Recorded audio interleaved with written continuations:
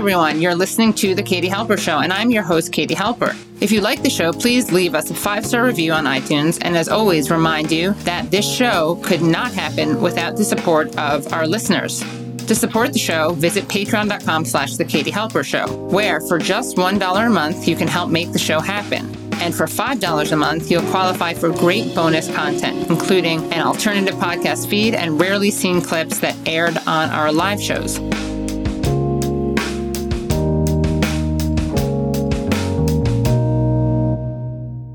So honored to have Mindahi Bastida on the stream. Welcome.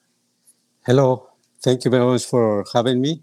Of course. I'm just going to share with people your very impressive biography. Mindahi is the director of the Original Nations program at the Fountain and a member of the Mother Earth Delegation. He's an executive member of the Alliance Guardians of Mother Earth and a spokesperson of the recently created Grand Council of the Eagle and the Condor. He's also the general coordinator of the Otomi Regional Council of the High Lerma River Basin in Mexico that promotes the rights of nature and Mother Earth, as well as the rights to self-determination of original nations. As if that weren't enough, he holds a PhD in rural development from the Universidad Autónoma Metropolitana, and his scholarship addresses subjects such as the state and indigenous peoples, intercultural education, collective intellectual property rights, and traditional knowledge, sacred sites, saving Mother Earth, and ancestral wisdom. So, thank you so much. Please share with us what your impressions were of COP. Thank you. Thank you very much. For the beginning, it was very difficult to arrive to COP26 because of the restrictions that we face as original nations and peoples leaders to be present at COP. Not every single thing was in English, and many people don't even speak English, so they had to ask for help, support. And once there, many other restrictions were given. You had to take every single day these COVID tests, the antigens. Yeah. And I think it's a good move to secure the health within the blue zone and the green zone, and even in independent gatherings and summits. But I can tell you that I was surprised how many people were attending COP26 and the delegations that arrived. There was a time that we couldn't go in very freely because, so many people around. But regarding COP26 and the results and the ongoing discussions, we can say that it has a history in the past. I was in the Earth Summit in 1992 when this agreement was signed. One of the 3 binding documents were signed.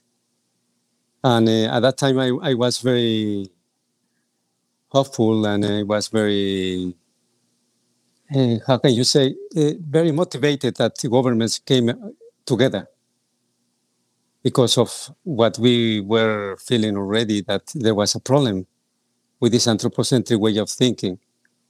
But after 30 years and after 26 COPs, we see that we have not advanced, and we should.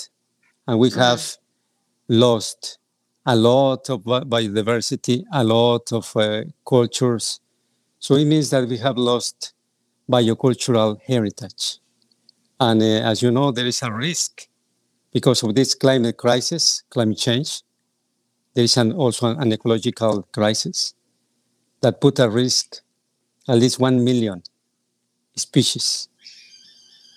And it's very well known that we as original nations, we want to always support anything that the governments want to carry out for the care of life. But we are not taking into consideration enough. We are not a party. We are just like people who is beginning to be understood because we have the ancestral wisdom, ancestral knowledge, how to relate to Mother Earth and nature. So this is why we are now very concerned because now we have seen that the financial institutions around COP, they are very powerful. Very powerful. You can see who are they in the, they have pavilions in the blue zone, and they are like the bosses of many nation states. They orchestrate anything that is negotiated.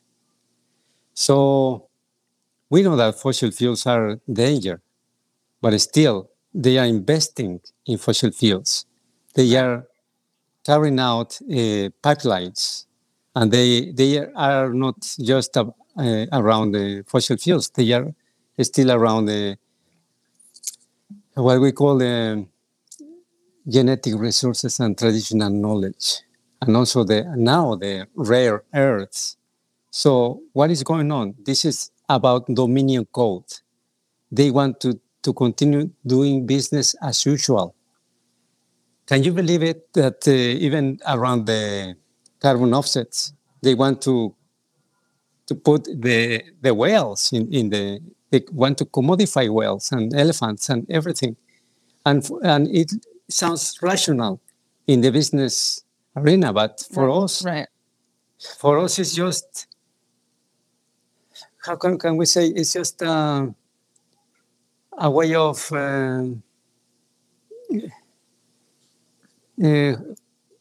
very bad things that when you treat nature just as a commodity. And for us, nature is sacred. And you can see when they name like natural resources, everything is natural resources, even humans. Right. How do they call capital, human capital? Human capital, yeah. Yeah, and all of that. We know, even water is a resource in these negotiations. Right. And for us, water is sacred. Yeah. It's not a resource. It's sacred. So we are very disappointed, let's say, because in writing, it sounds really good that it looks like we are advancing. But when you don't meet what you are committed, and it's what has happened in the past. So we don't have, we are not secure that it's going to happen. Even if it's going to happen, we are late. We are late because all about climate change is about mitigation and adaptation, because it's coming. Right. And it's really coming. All of these disasters are coming. So let's prepare for that. But we as original nations and peoples, we are going to do the work we are doing. And it's not easy. It's a lot of work that we carry out. As many people know already, scientists and the UN and other institutions are acknowledging this deep relationship that we have with nature. That's why not just biodiversity, but cultural diversity. So biocultural heritage, 80% of this biocultural heritage is in indigenous territories. But let's not take it for granted. As I said, it's a lot of work. And it's a way of living. It's a way of relationship. It's in a reciprocity way of doing this. And it's about ethical and moral issues that how we relate to what gives us life. So now they are announcing these big quantities, 100,000 million to put in the global south. And especially for indigenous peoples, they want to put 1,500 million euros or $1,700 million to give to the indigenous communities. But they didn't ask us to whom they are going to give this money. To whom?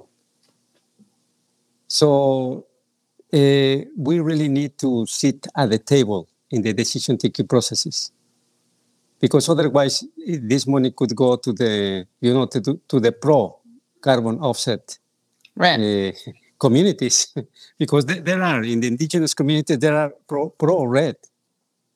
So it is happening because, the greenwashing is also there in our communities, and we are suffering for that.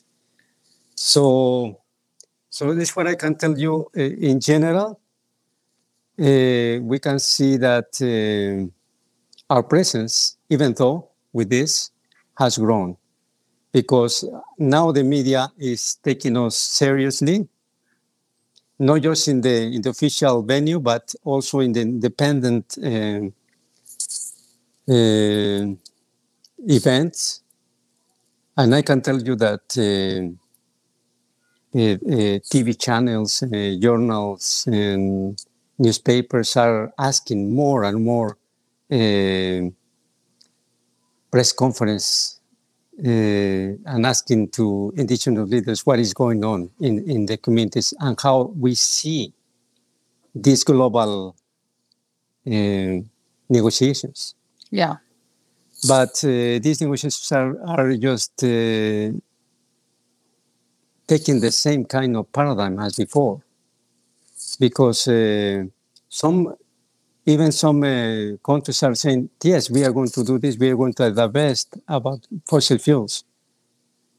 But, it's just rhetorics.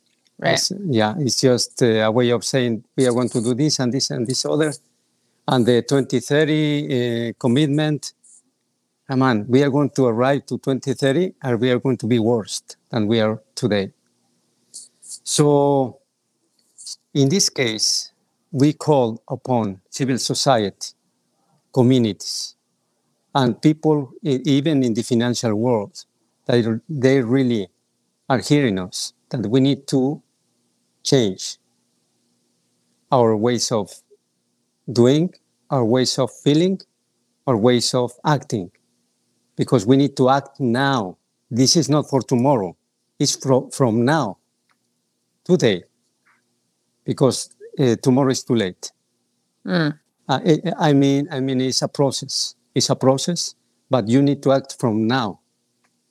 So that's what we have been seeing, and yes, I found in many places more solidarity with indigenous original nations, more solidarity, more than before, because civil society is beginning to understand, global citizens are beginning to understand that we have a key element in these discussions, because as original nations and peoples, we have always brought these ancestral principles, wisdom, and principles. Like reverence to Mother Earth, respect, responsibility, and it's what we are asking to the governments: be responsible, not just talk blah blah blah blah blah, but be responsible about your acts and really meet your objectives, meet what you have written and what you have committed. Because many people is going to suffer, is already suffering, and not just people, species, animals, territories, and the sea, and the Father Sky, as we call Father Sky, is also suffering because of what we are putting in the atmosphere. So all of that is what we have seen in the COP26, and I feel that there is more common ground for a big movement, especially with the young people, with children. They are beginning to understand is where we see change. But also some governments are beginning to say, hey, we need to do something, really, because this is all about carbon economies, and we cannot do that. We cannot commodify every single thing or every single being around the world. Yes. And what was it that you hoped to accomplish by attending COP? For the beginning, I was intending to speak with the financial sector. And we did. We spoke with some bankers. We spoke with some very influential people, even from the IMF. But we saw something that some of them, they are open to listen. Some of them still are hard to, Reach. to reach. And or even their positions were very rational, very, very rational. And they don't understand about spirituality, the sacred connection with nature. And that's the reason they are just in this addiction for growth. The GDP is all what they see. And we cannot think about that. We must think about the good living, about happiness for life, happiness in life. So they don't understand this. They just understand about growth. And can you talk more about greenwashing? Yes. See, there is this carbon markets, and they say that now, because of in the 2007, it was born with the Kyoto Protocol, the clean development mechanisms.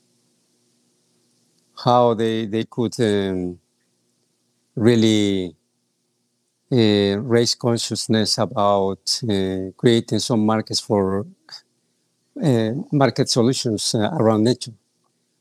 How we can save the forest, how we can save rivers and all what is life, but in the market.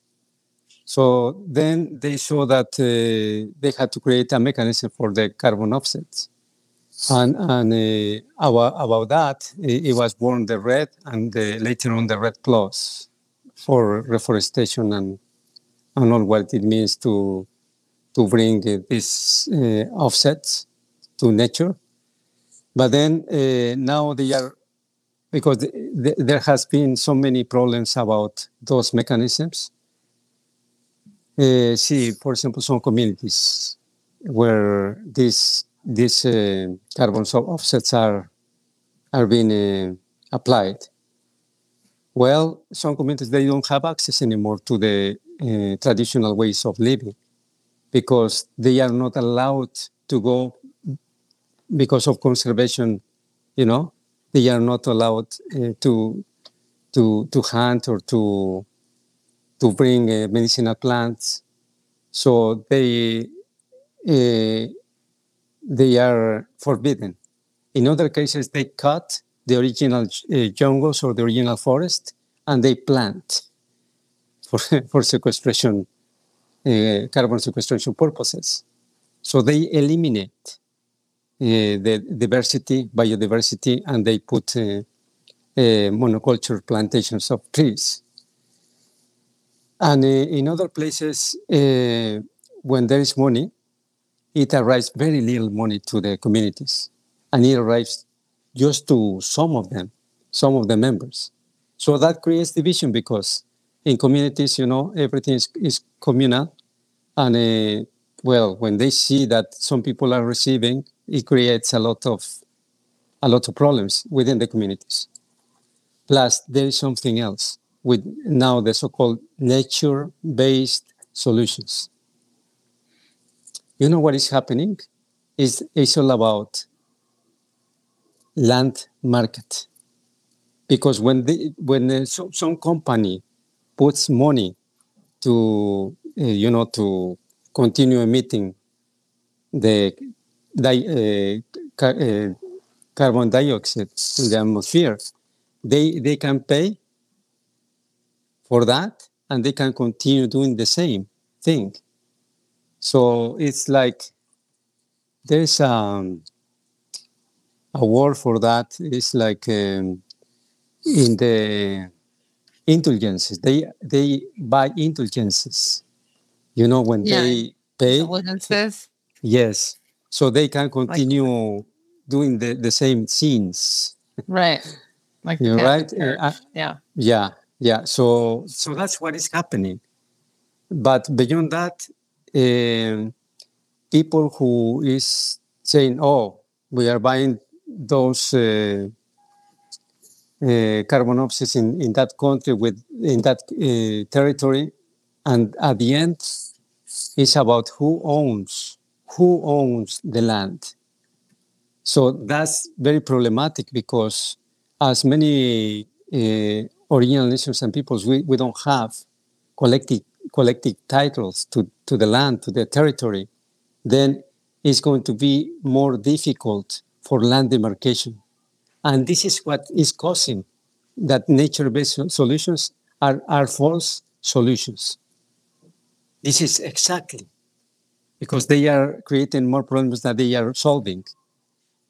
So we might be interested in doing this, but in partnership, in the decision, in the decision taking processes in the table.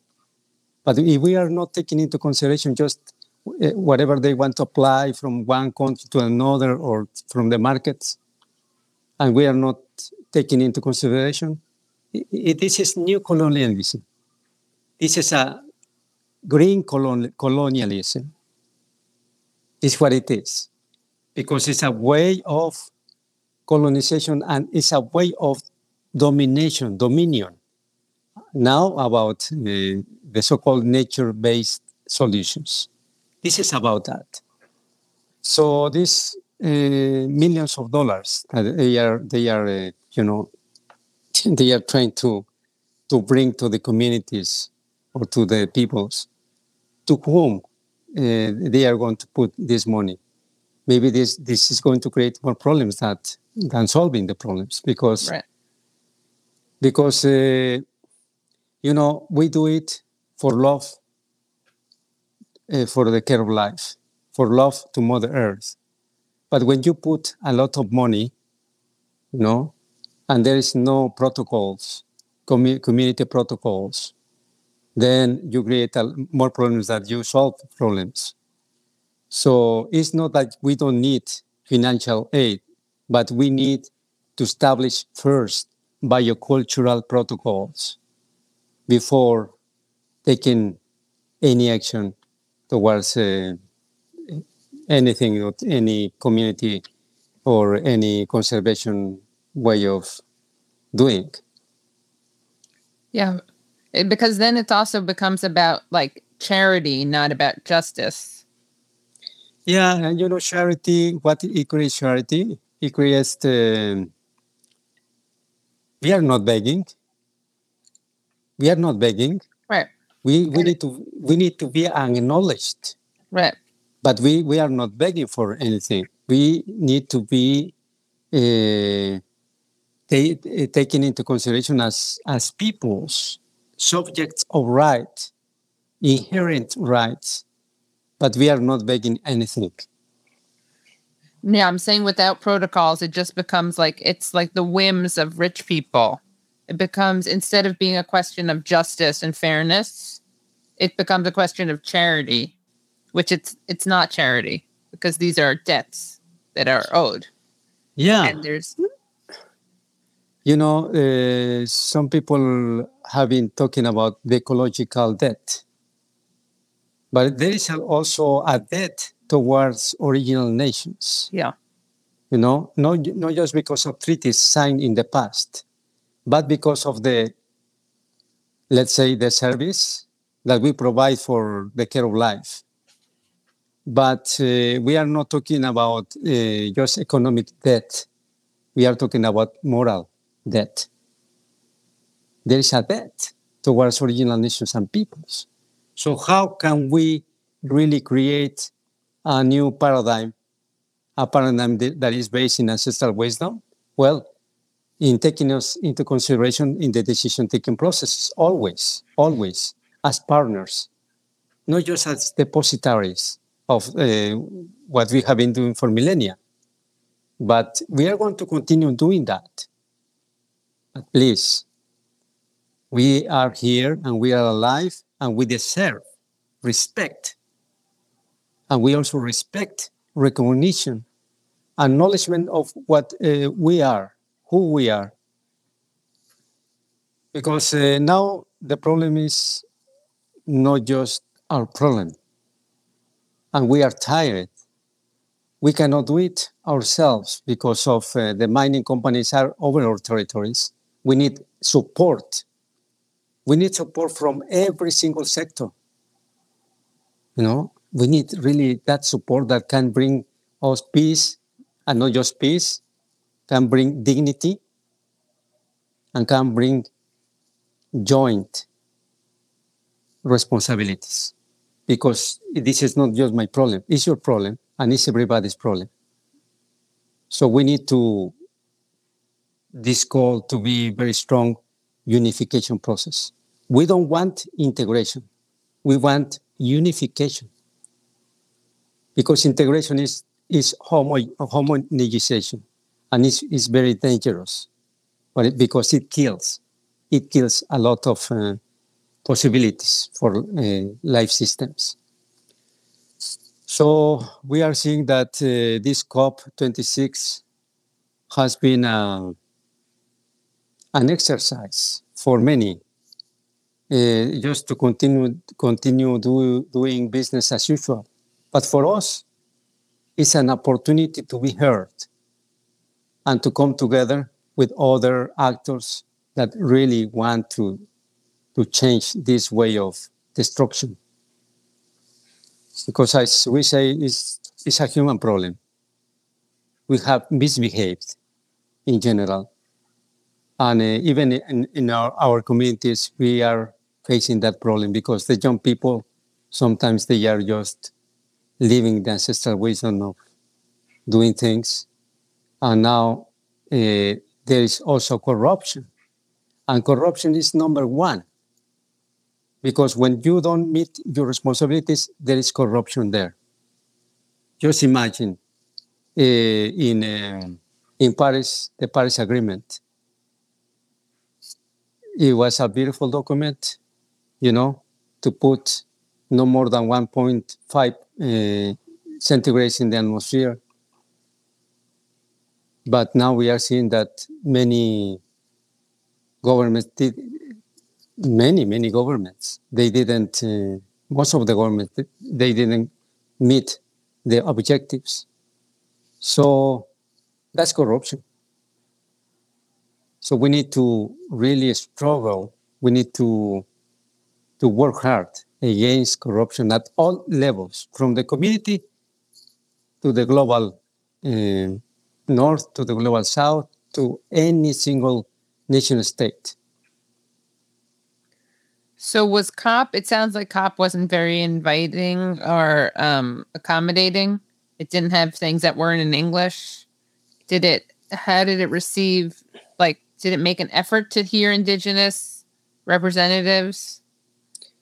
Well, we had a pavilion, the Indigenous Pavilion, and there were some talks with some governments, with some contact points, but in general, it's still very, very loose. They don't want to hear. And even when some people were trying to be heard, the governments left the place, Right. And it's very sad. It's very sad because that exactly represents not just the deep ignorance, but it represents the power relations, and it represents that they want to continue doing this as not just the greenwashing, but also they don't want to commit themselves to really take into action what they are committed to. So many of the sessions that we had, we didn't have even translators. and many people spoke other languages. So it's how we are here at this time. And, there's going to be other COPs in the future. But we are seeing that many people have been in COPs saying, oh, I have been in 3 or 4 or 6 or 7 COPs. What is the difference? What is the difference that you brought to the COP? And that's the reason we were marching with people in the Young March and in the Long March. And many people around the world were marching because they noticed that governments are not being enough committed to the target, and I think change has to come also from citizens, global citizens. In the marches, we saw children, we saw young people, we saw families, we saw many people around, but we didn't see politicians. I didn't see any politician. I just saw common people. Maybe they were around, maybe, but I didn't see them because they were too busy and they don't want to hear what it is said in the streets. They don't see, they don't want to see. So even I was very concerned about seeing some politicians, former presidents in the COP. I was very concerned, and they are highly corrupted. Some of them I saw. Like who? Yeah, well, like Felipe Calderon and others from Mexico, and well, I cannot say Obama. about Obama was there, but he had the thing in the United States and other places, but you can see former politicians still around. Why didn't they do what they had to do when they had power? Now, what are they trying to do? We don't need their presence in where they don't belong to. So we need really politicians that are committed for the care of life. This is the time. There is no other time because we are not talking about the future, just about the future. We are talking about the past, and mostly we are talking about the present because it's what we are living here. And this is in between. And this is what we are suffering. It's not just the future generations that are going to suffer from climate change. We are already suffering. The floods, the fires, we are suffering from every single, even, the disease respiratory disease that we have in many places, not just in the big cities, but in small communities because of fossil fuels extraction. So all of that. And what is the significance of the story of the eagle and the condor? Yes, we have a very beautiful prophecy because 500 years ago, a little bit more, when the colonization began in the Americas, peoples were put apart, disappeared, destroyed, and many borders were put. So the prophecy says that there was going to come the time when the original peoples of the north and original peoples of the south would come together. So the eagle and the condor peoples would fly together, and that would bring the new dawn and the new hope for life and the new action to be together and defend life. So that's what the eagle and the condor Grand Council is. It's composed by elders from the whole continent of the Americas. And this is what we are bringing, the ancestral wisdom to be heard at any international meeting arena, or to be heard by some politicians or some NGOs or even the financial world if they want to hear. That's the reason the Eagle and the Condor Council was conformed, to bring this knowledge how to behave in front of life. And you mentioned young people. Can you share about a little bit about your daughter and what she does in the world? Yes, my daughter is Mindahi Bastida, and she's a climate activist. And she came to New York. She went to New York with us because we had a chance to bring the family. And at that time, there was a flood in my community. But I had a chance to work with the Center for Earth Ethics, led by Karen Gore, Al Gore's daughter. It was a beautiful chance because then I was given some classes at Unity Theological Seminary, also helping some professors at Teachers College at Columbia University. And then she began to study later on at the high school. And she joined this wonderful environmental club. So it's when in 2015 there was this big march, and she brought more than 600 of her classmates to the march. And later on, she was already organizing another march for more than 300,000 people. So she became very involved because she sees how her future is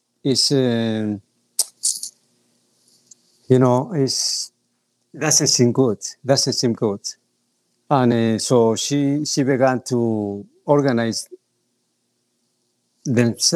herself with other young people, not just in the United States, but also around the world. And she joined the Fridays for Future movement with Greta Thunberg. When Greta came to New York, she was already an activist, and she was the host for Greta. So later on, she was known as the Greta Thunberg of the Americas. But she is quite, she's quite an activist. She has this philosophy based in original principles, original nations, peoples. So she's been growing little by little, and she was invited to many summits.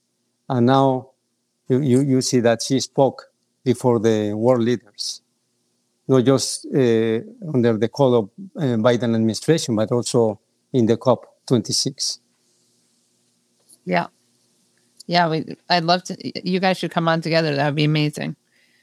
And what about your journey? Can you talk to us about how you became the activist you are today? Yes, I can tell you that ever since I was young, I was, and we were struggling for self-determination for my peoples in central Mexico. And then the Zapatista movement arose in 1994 when the NAFTA took place. But we were struggling so much, and then some of my friends were already environmentalists. You know what is called environmentalist? But we bring this in our blood because we love Mother Earth. So I joined them there was a group called RAG, Red Ambiental Juvenil, the youth network of Mexico. And I was one of the founders as well. So I was chosen to be in a gathering in Mexico City, and then I was chosen to go to Costa Rica for the prep of their summit.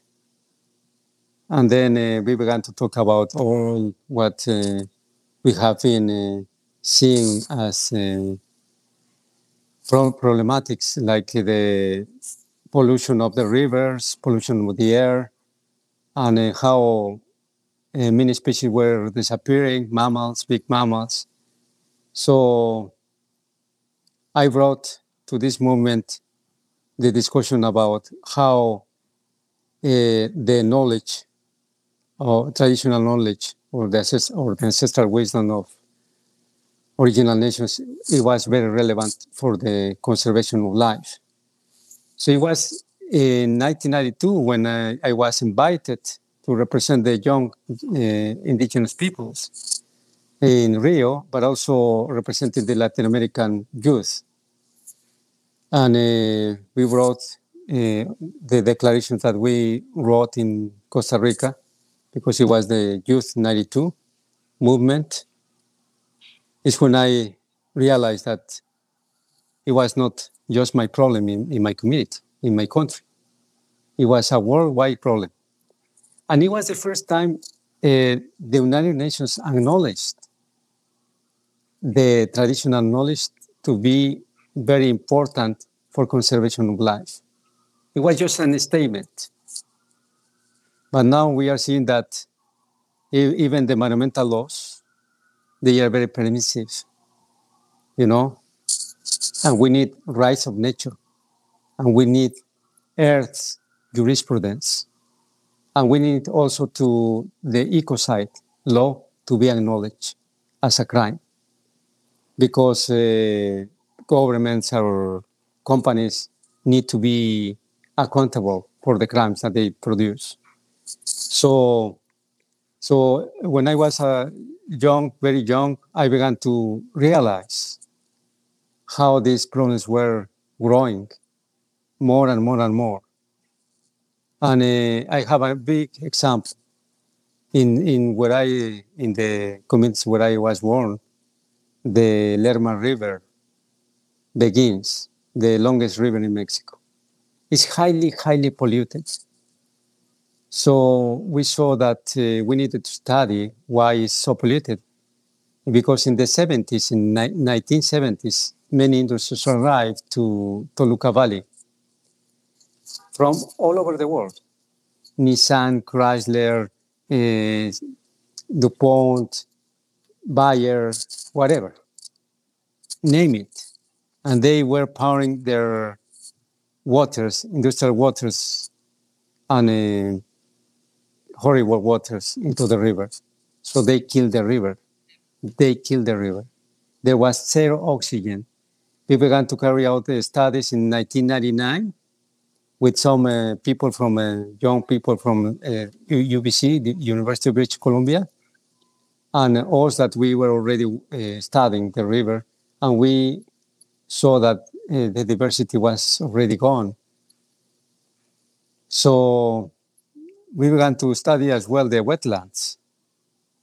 So from that study, we were able to present a very important document to protect the wetlands of the Lerma, of the Lerma area. So we had to go even with the president at that time, the president Vicente Fox, to present our demand. So it was approved because it's a federal acknowledgement, and it's a federal natural protected area now. But we struggled so much because the COFEMER, which is the regulatory body to protect the private companies, agenda, they were against that because they were looking at these lands, the wetlands, a place to build more factories. So at the end, we succeeded in 2001. But it was a long, long, long walk and very difficult. In any way, I can tell you that for many years, even from the 90s to the 2000 and 2020 and until now, we have not stopped about protecting life. but it's so difficult because there are so many interests, economic interests, that they are just not taking into consideration biodiversity or cultures. So that's what has happened. So I began to work around that and to be very active, and it's what we have been doing for several years, and we are going to continue doing that, no doubt. Great. Thank you so much. Anything else you want to say? You've been so generous with your time, and I'd love to have you back on. Yeah. I think one thing that I want to express myself is that we want that people get more involved, because it's about honoring our ancestors, but also the future generations to come. And it's not just about what future we are delivering to the future generations. It's also about what future we are delivering to Mother Earth. We need to change this anthropocentric way of thinking to a more ecocentric way of thinking, where Mother Earth and all living beings, they have the right also to thrive and live. Thank you. Thank you so much. And any place that you want to make sure people go to find out more, or organizations to support, or yes, call for action? Yes, the fountain.earth and the timekeepers.org. And thank you so much for this beautiful opportunity, because people sometimes they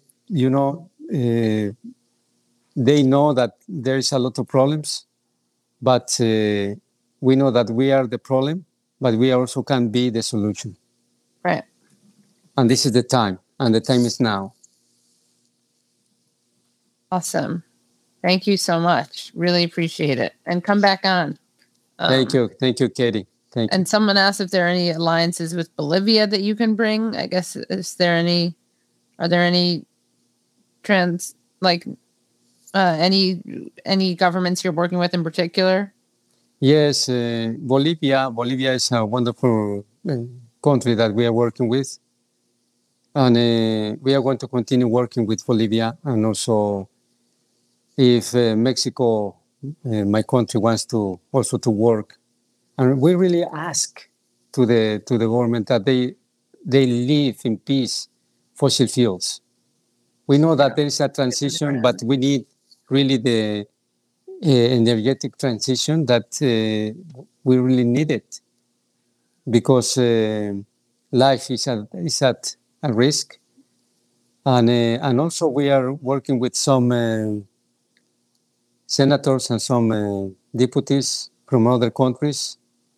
And there's beautiful people. We are working with Princess Esmeralda from Belgium.